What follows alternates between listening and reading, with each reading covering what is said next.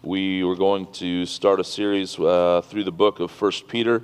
I kind of ended up starting that series last week on Easter, because as I'd been studying it, I just couldn't get away from verses 3 and 4 there that we looked at. Blessed be the God and Father of our Lord Jesus Christ, according to his great mercy, has caused us to be born again to a living hope through the resurrection of Jesus Christ from the dead. And so in some ways, we kind of started this series last week. Today, we're going to go back, and we're just going to pick up verses 1 and 2. So I want to spend some time in prayer for some specific things here towards the end of the sermon. So I'm going to try to not take up too much time this morning. It is just 2 verses. However, I can be long-winded. So we'll just trust that the Lord will do all that he wants to do today. But let's read verses 1 and 2 in 1 Peter chapter 1.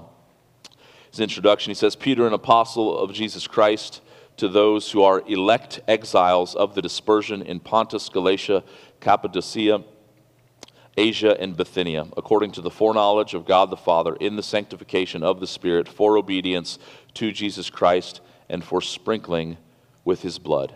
May grace and peace be multiplied to you. Let's pray one more time. Father, the time that we have together, please open the eyes of our heart that we could see wonderful things from your word. In Jesus' name I pray. Amen. Have you guys ever been out and about somewhere, anywhere, the store, the mall, the post office? Maybe not the post office, because the post office is kind of small.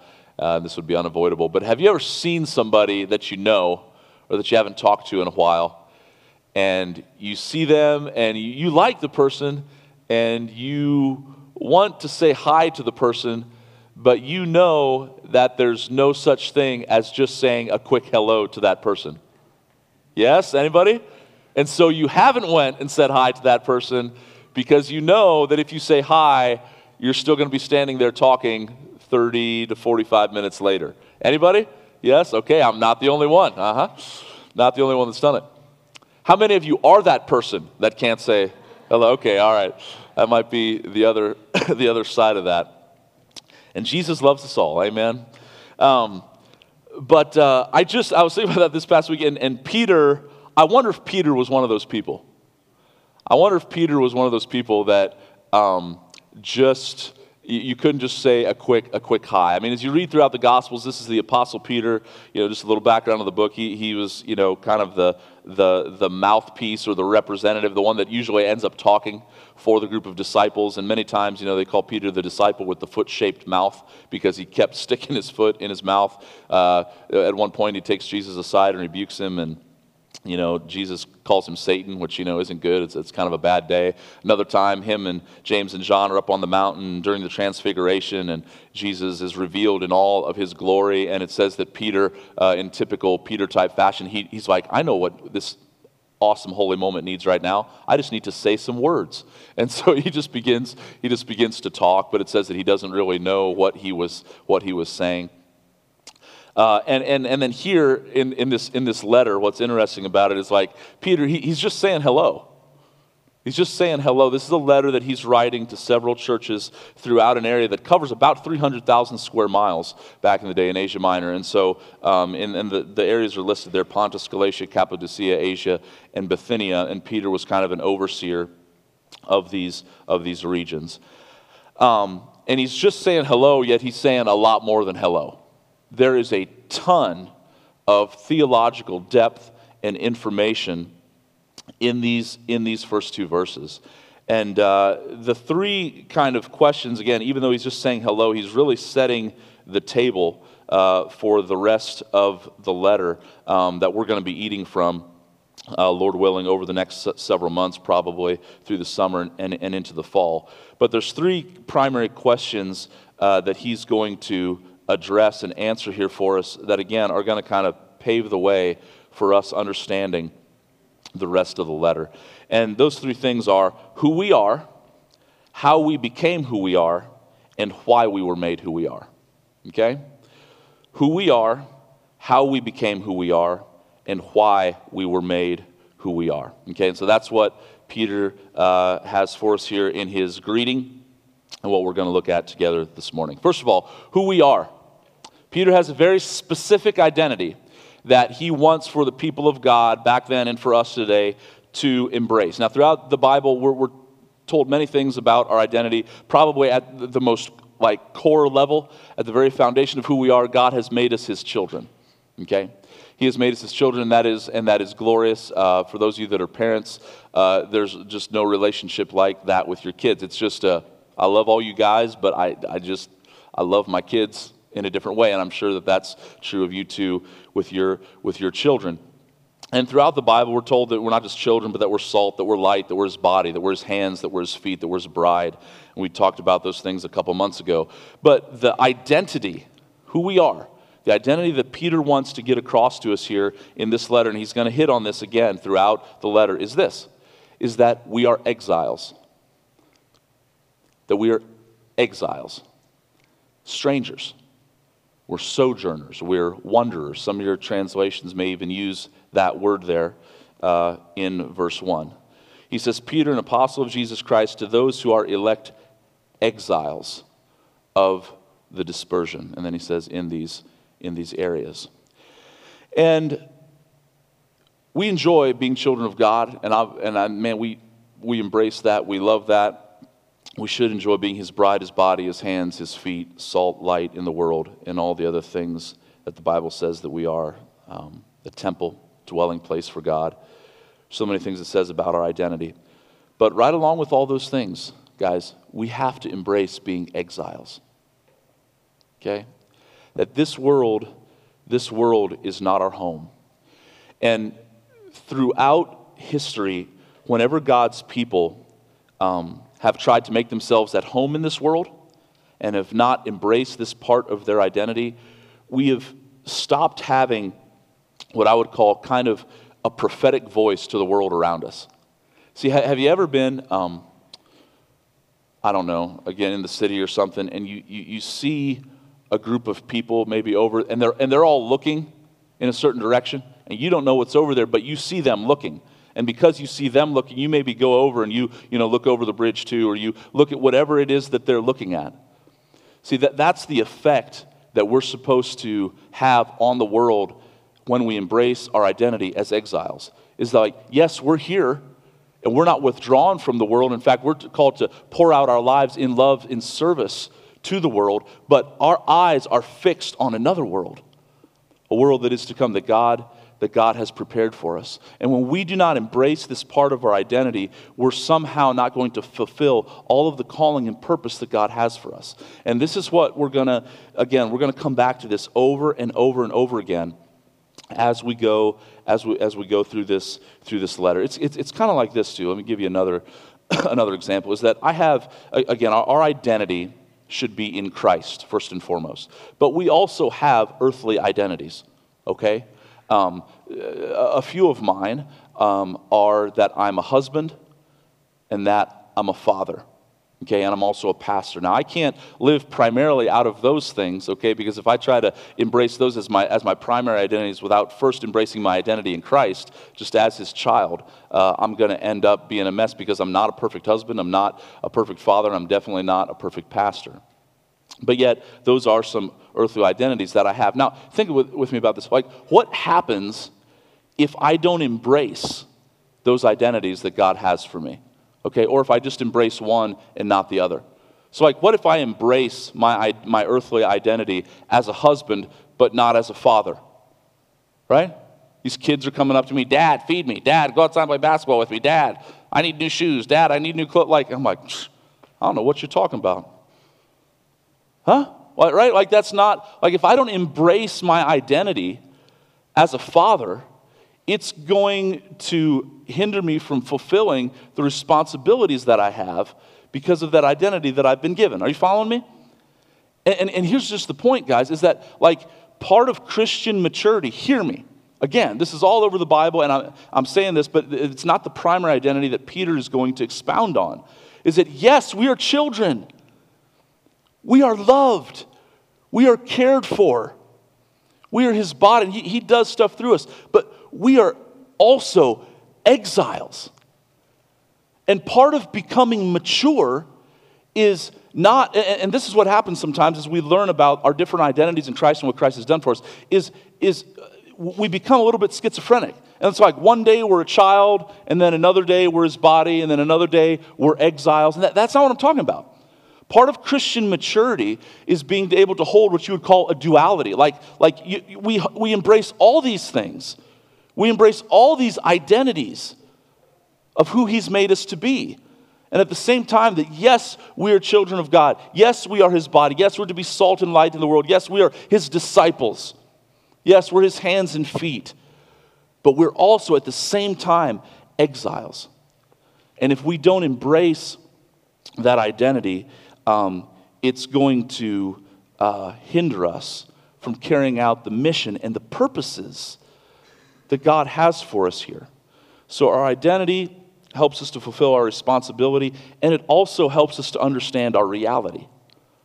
Our identity speaks to our responsibility, but also to our reality. If you just want to flip the page over, and we'll get to this eventually, but like, for example, in chapter 4, verse 12, again, Peter's going to run this whole thing of exile through the whole letter. But chapter 4, verse 12, he says this, "Beloved, do not be surprised at the fiery trial when it comes upon you to test you, as though something strange were happening to you." Now, do you hear me? Here's what's like when hard things hit. I don't know about you, but this is what I do. The first thing I'm like, God, what's happening? Lord, what did I do? Where did I mess up? Are you punishing me?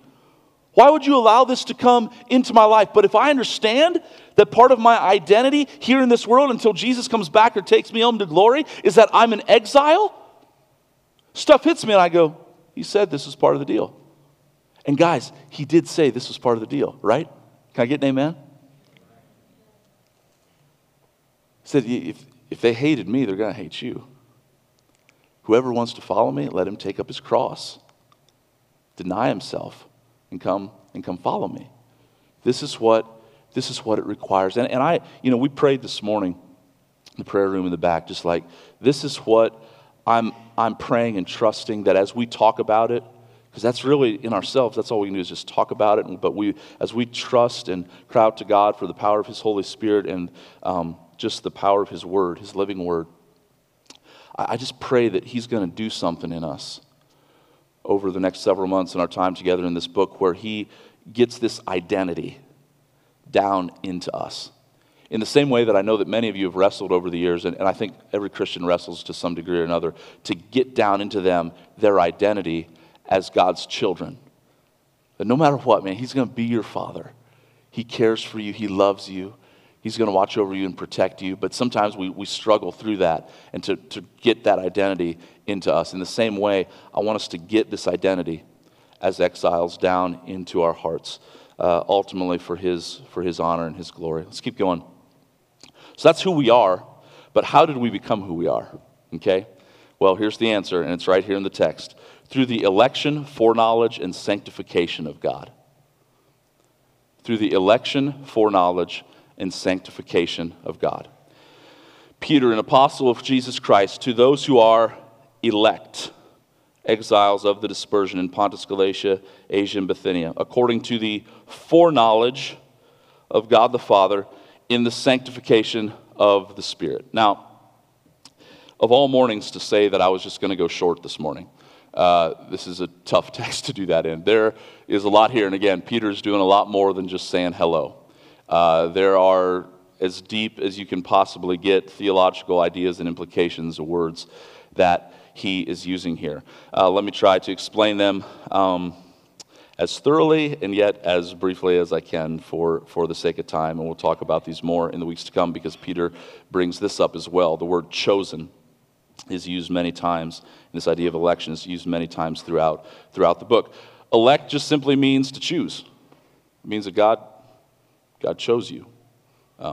That's what it means, nothing fancy. The second one that you see there, the foreknowledge of God.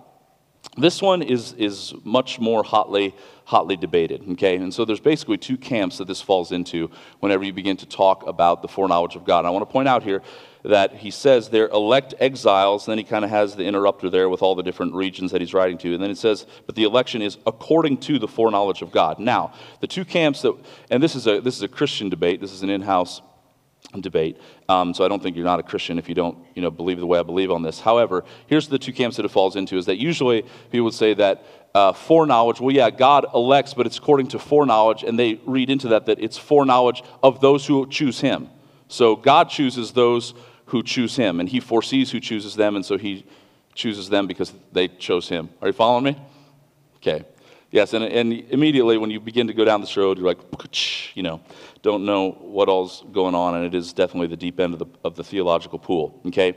Now, I don't think that's terribly wrong. I don't fully agree with that, because nowhere does it ever say that God foreknows those who choose him.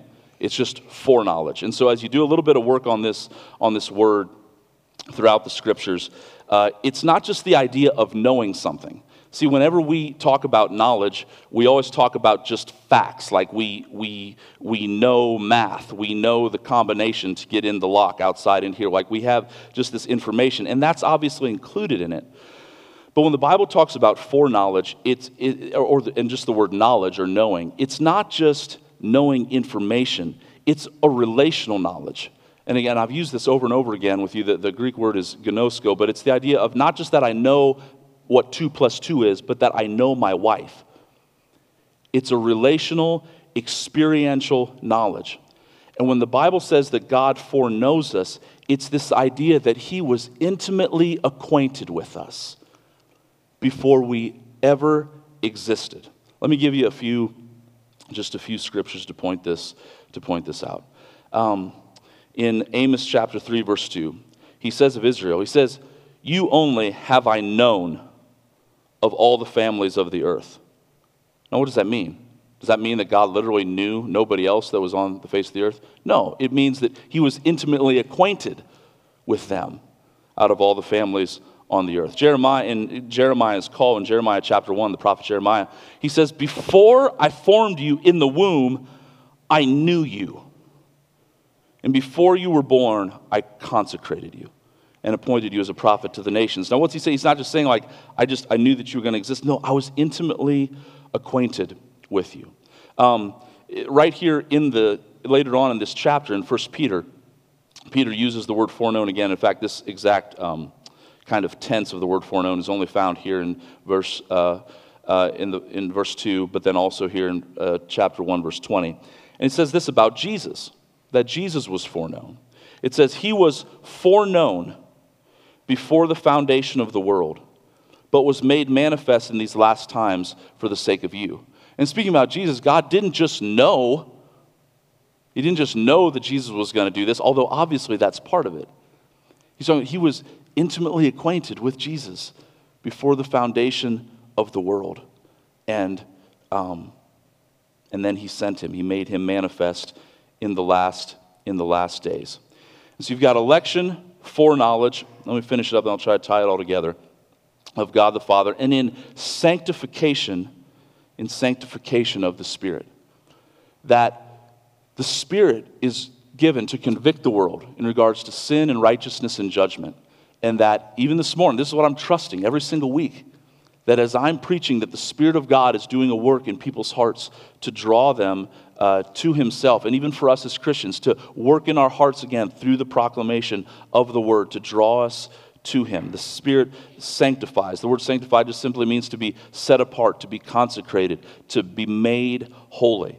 The Spirit is the one that practically comes and does that work. In 1 Thessalonians chapter 1, verses 4 and 5, I love what Paul says here. He says, "For we know, brothers loved by God," and let me stop for a second, give a little background. Paul was in Thessalonica for 3 weeks. He preached there on 3 Sabbath days, 3 weeks, and then he got run out of town. Thessalonica doesn't usually get a good rap because it goes on. The next town that he goes to, and you can read this in the book of Acts, is the city of Berea.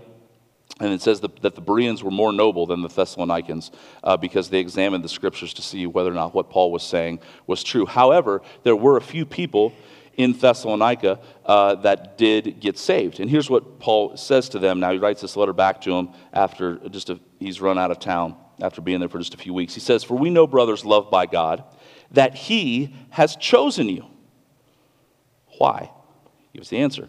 "Because our gospel came to you, not only in word," like that's how it came everywhere, it always came in word, "but also in power and in the Holy Spirit and with full conviction." And so he's saying here that he's writing back to these people. And again, this is always when we begin to talk about election, foreknowledge, sanctification, God's work before the beginning of time on our behalf and choosing us, bringing us to himself.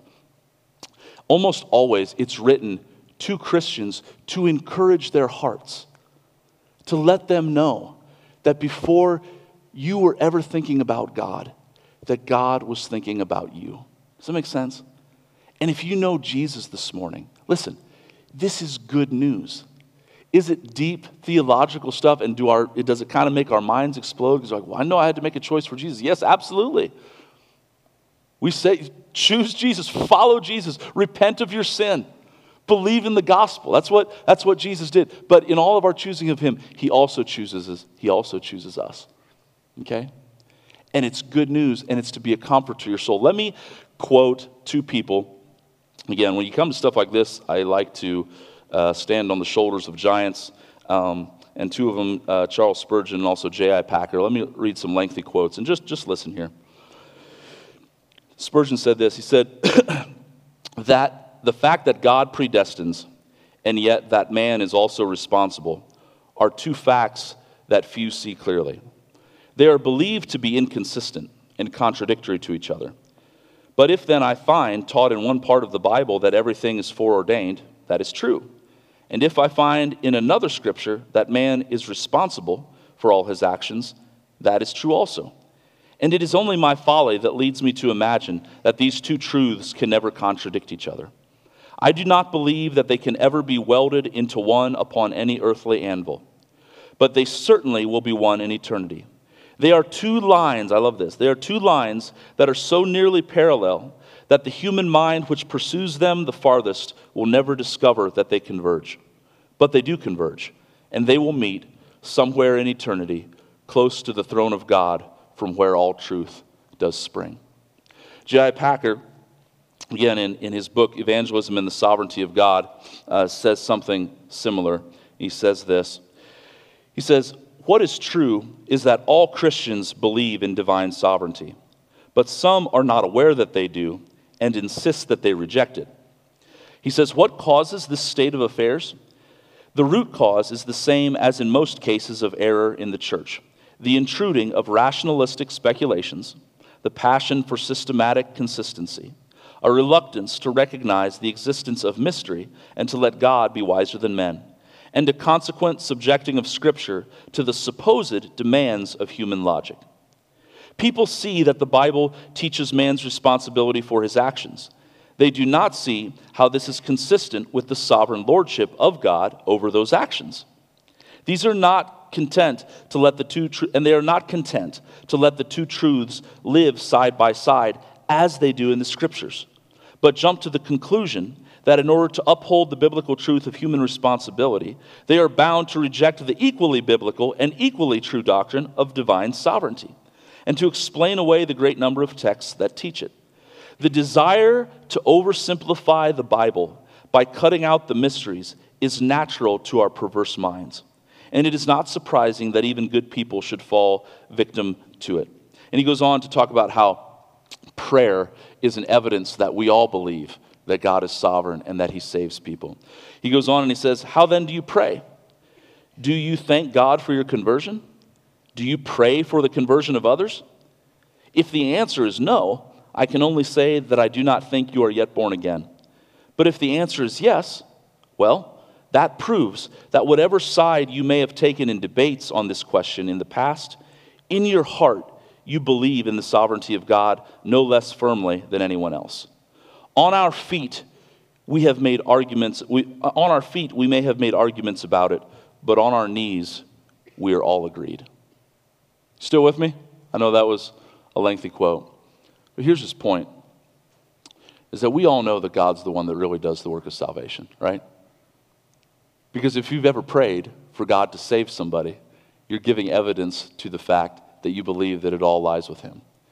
And man, we share the gospel and we preach the gospel like it all relies on us. But if you've ever shared the gospel and realized that you can't change anybody's heart and mind, it'll turn you back to praying like it all depends on God, because it does. But the means that he's chosen to use, guys, is us opening our mouths and sharing this good news. That there is salvation in no other name, in heaven or on earth, other than the name of Jesus Christ. And it's only by putting your faith and trust in him that you can be saved. And one other thing here, before we move on from this election, foreknowledge, sanctification, and again, there's so much more. Okay, I'm totally skimming the surface here. But there's so much more that could be said, but this is important. Is because in America, this idea of God's sovereignty and man's responsibility, and does God choose us or do we choose God? And again, both are true.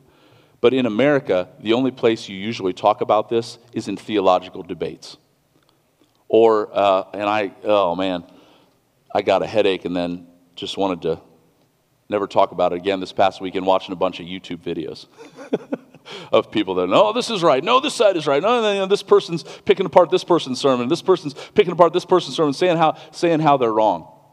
But what I'd like to point out is that when Peter talks about election, foreknowledge, and the sanctification of the Spirit, he's not writing it for some theological debate or to roast somebody on YouTube. He's writing it to a group of people that are literally being tied to poles and lit on fire to light Nero's gardens at night. He's writing it to people who are being clothed in dead animal skins and thrown into the midst of the Colosseum so they can be torn apart by lions. He's writing it to people that are in the midst of unbelievable, unspeakable suffering that we do not have a grid for. And his point is this: if you can imagine shepherding those people, he goes, guys, don't think for a second that God doesn't see you right now and that he doesn't care for you. Because he cared for you and he was thinking about you before you even existed. He knew you and he chose you. How much more is he thinking about you now? Does that make sense? So he wants this to be a comfort to their souls. And guys, I want it to be a comfort to your soul this morning. That no matter what you're going through, no matter what trial or tribulation or suffering you may endure, don't think for a second that God doesn't see it. Because he saw you and he formed you before you were even in your mother's womb. And he loves you and he cares for you. And if that blows your mind, it should. Don't be surprised, because that is the love of God. That's the God that we serve. Make sense? Kind of, sort of? Okay, just nod in agreement. We'll go on. Who we are, how we became who we are, but then also why we were made who we are. Why were we made to come to Jesus, to be exiles? Again, not the only identity, but an identity that Peter wants to get across to us here. Why were we made who we are? Here's why. To glorify Jesus by obeying his commands. That's why. That's why he did all this. For the praise of his glorious grace.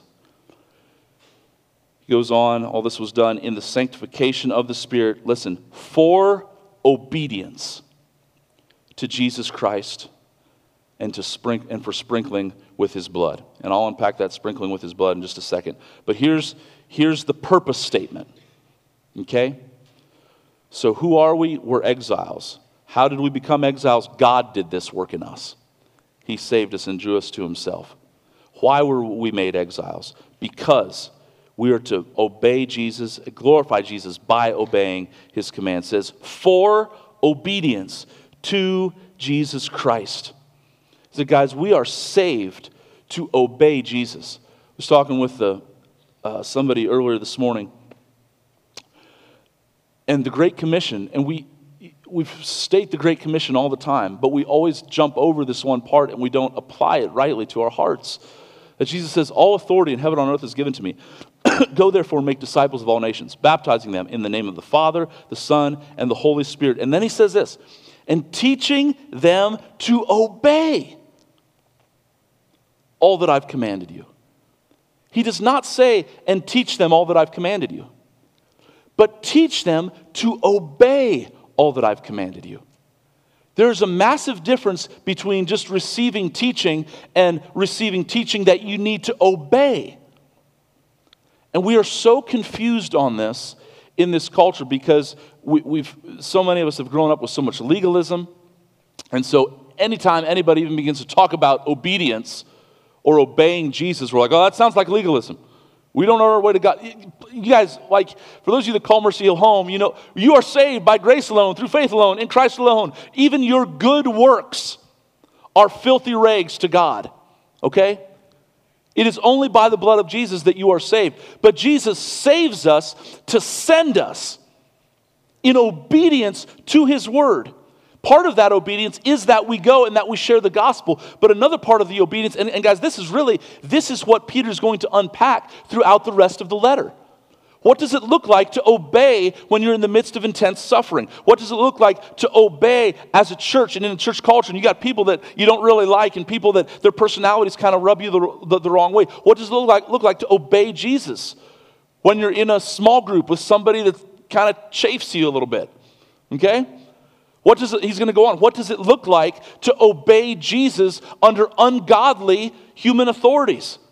Like Nero, like the emperors, like Herod, like Pilate. What does it look like to obey? What does it look like to be obedient, to glorify God through our obedience as husbands and as wives?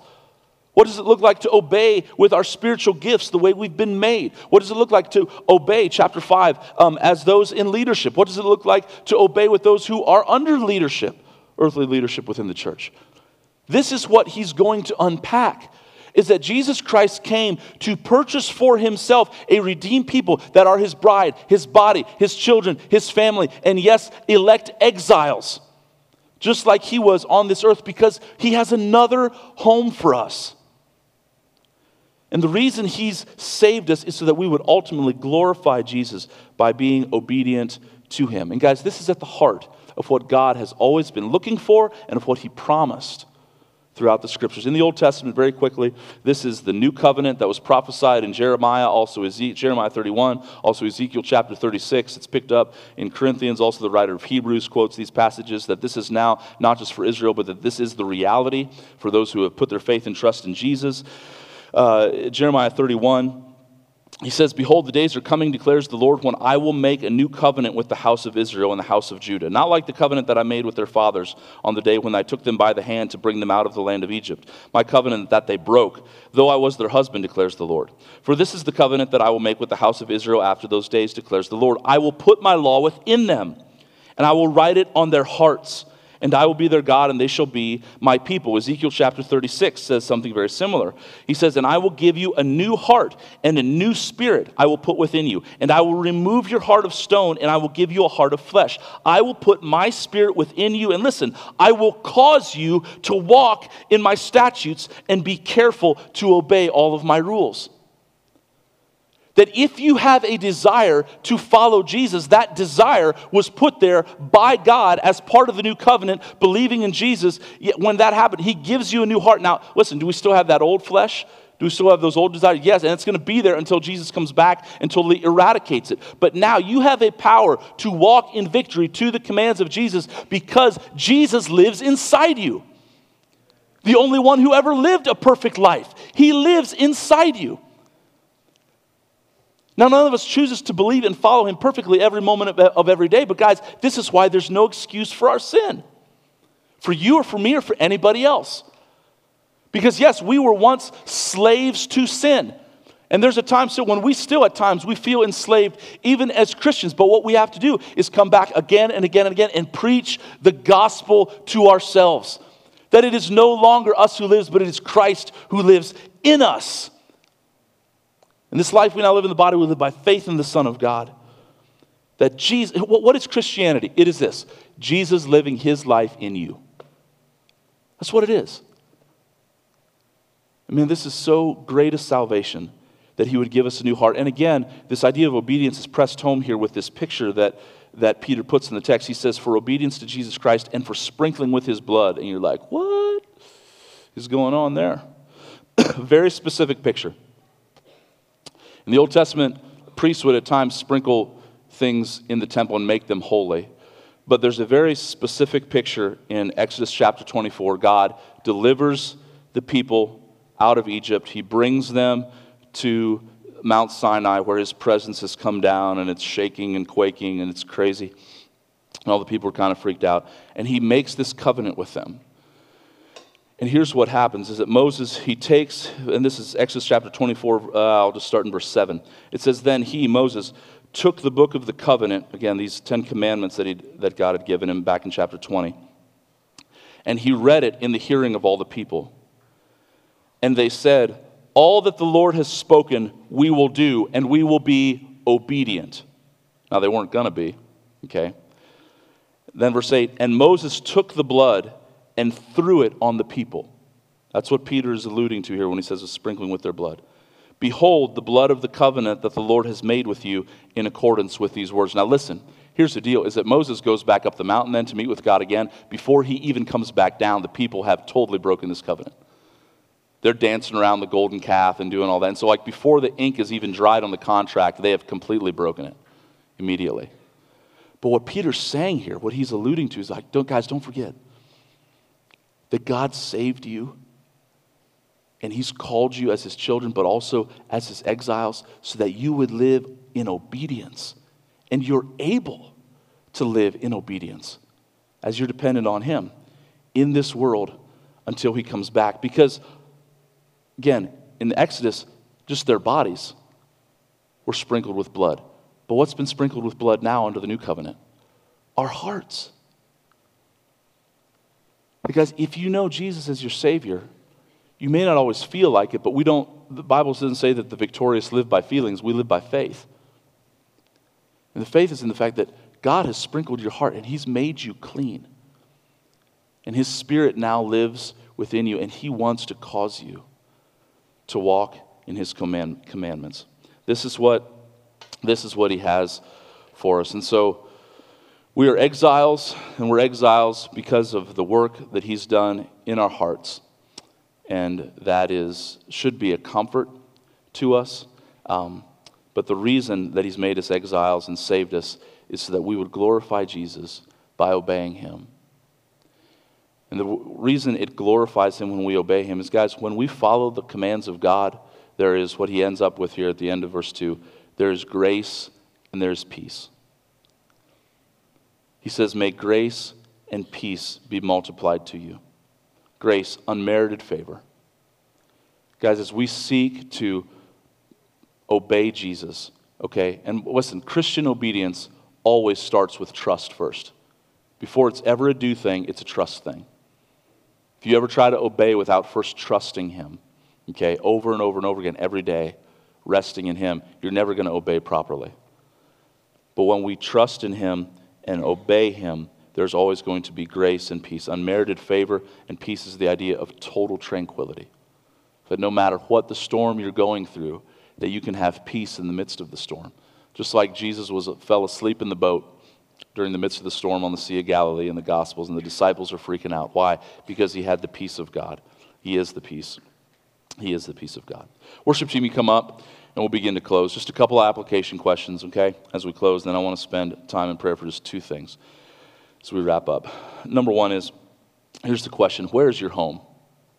I don't mean like me, 2771 County Road 168, just a half mile down the road from the stink plant. Praise God. Boy, it was fresh the other day. Whew, boy, I tell you what. Anyway, that's all I'm talking about. I mean, where's your home? Is your home here on earth or is it in heaven? E2 courses meet tonight. I don't know if you guys got a chance for those of you that are doing the E2 course, but some of the accountability questions that we have to ask each other. One of my favorite ones is this, when we get together in our little cohorts, our little groups, is question number 2 is, what has your heart been most fixated on this past week? See, that's what I'm saying when I say, where's your home? Like what has your heart been most attached to? And if it hasn't been Jesus, then that's called idolatry. And for the sake of God's glory and your own joy, he invites you to repent of having your heart fixated on something here on this earth and to get it back on him, because we're exiles here. Secondly, Are you believing today, right now, this morning, that God loves you and that he is intimately acquainted with every detail about your life? So, yeah, that's how I became a Christian. I believe that. No, are you believing it right now? Right now. Do you believe that? That he sees you, that he loves you, and that he's intimately acquainted with every detail of your life. And not just that he knows and he's like, yeah, whatever, they got a lot of stress going on, but that he's right over top of you. That he's above, below, behind, and before, that he's all around, that he cares for you. You see, if you don't believe that first, again, I said obedience always starts with trust for the Christian, always. If you don't believe that, then you're not going to obey him. And this is why every day, guys, we have to come back and preach the good news to our own hearts. And if you're not believing that this morning, even if you're a Christian, if you've come in here this morning and you haven't been believing that, then listen, the good news of the gospel is right now, right now. You don't got to wait till we sing, till we take you. Right now, say, Jesus, I want to believe. I believe that. Lord, I believe. Help my unbelief. I love that prayer's in the Bible. Guys, I believe. Help my unbelief. Maybe that's where you're at this morning. Guys, believe it because it's true. And lastly, I would ask, is obedience to Jesus Christ a priority for you? Because it needs to be. That he's saved us, guys, to send us and to live amongst the world in such a way that the world is watching us, watching something else. That we're looking, that our eyes are fixed on him, our treasure, our glory, our joy, our prize. And that as the world is watching us, watching something else, that they're going to come over by us. They're going to be like, what are you all watching? And then they look at Jesus too. And hopefully they fall in love with Jesus as we have. Make obedience a priority. Grace and peace is there. Hey, I want to close this morning doing two things.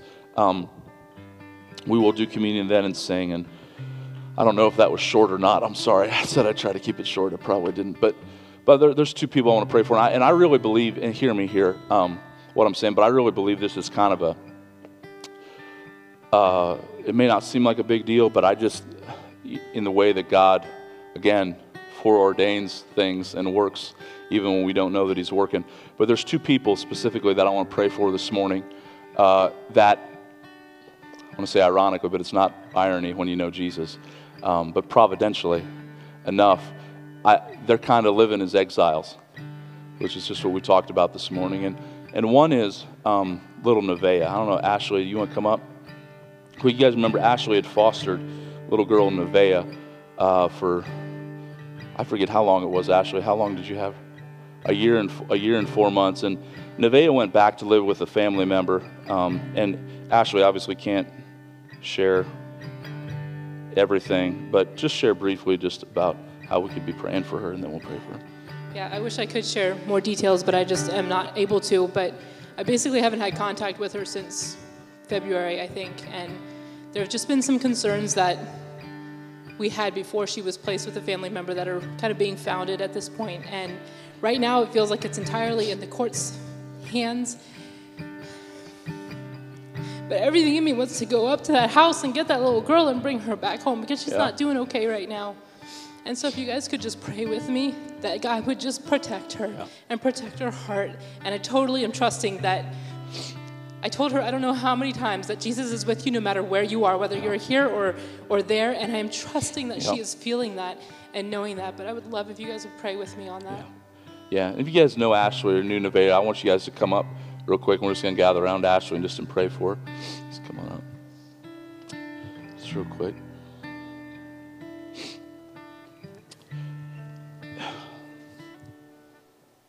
Lord, I know that you love that little girl, and Lord, our hearts are, Lord, it's because we're exiles that we're simultaneously, even right now in this moment, Lord,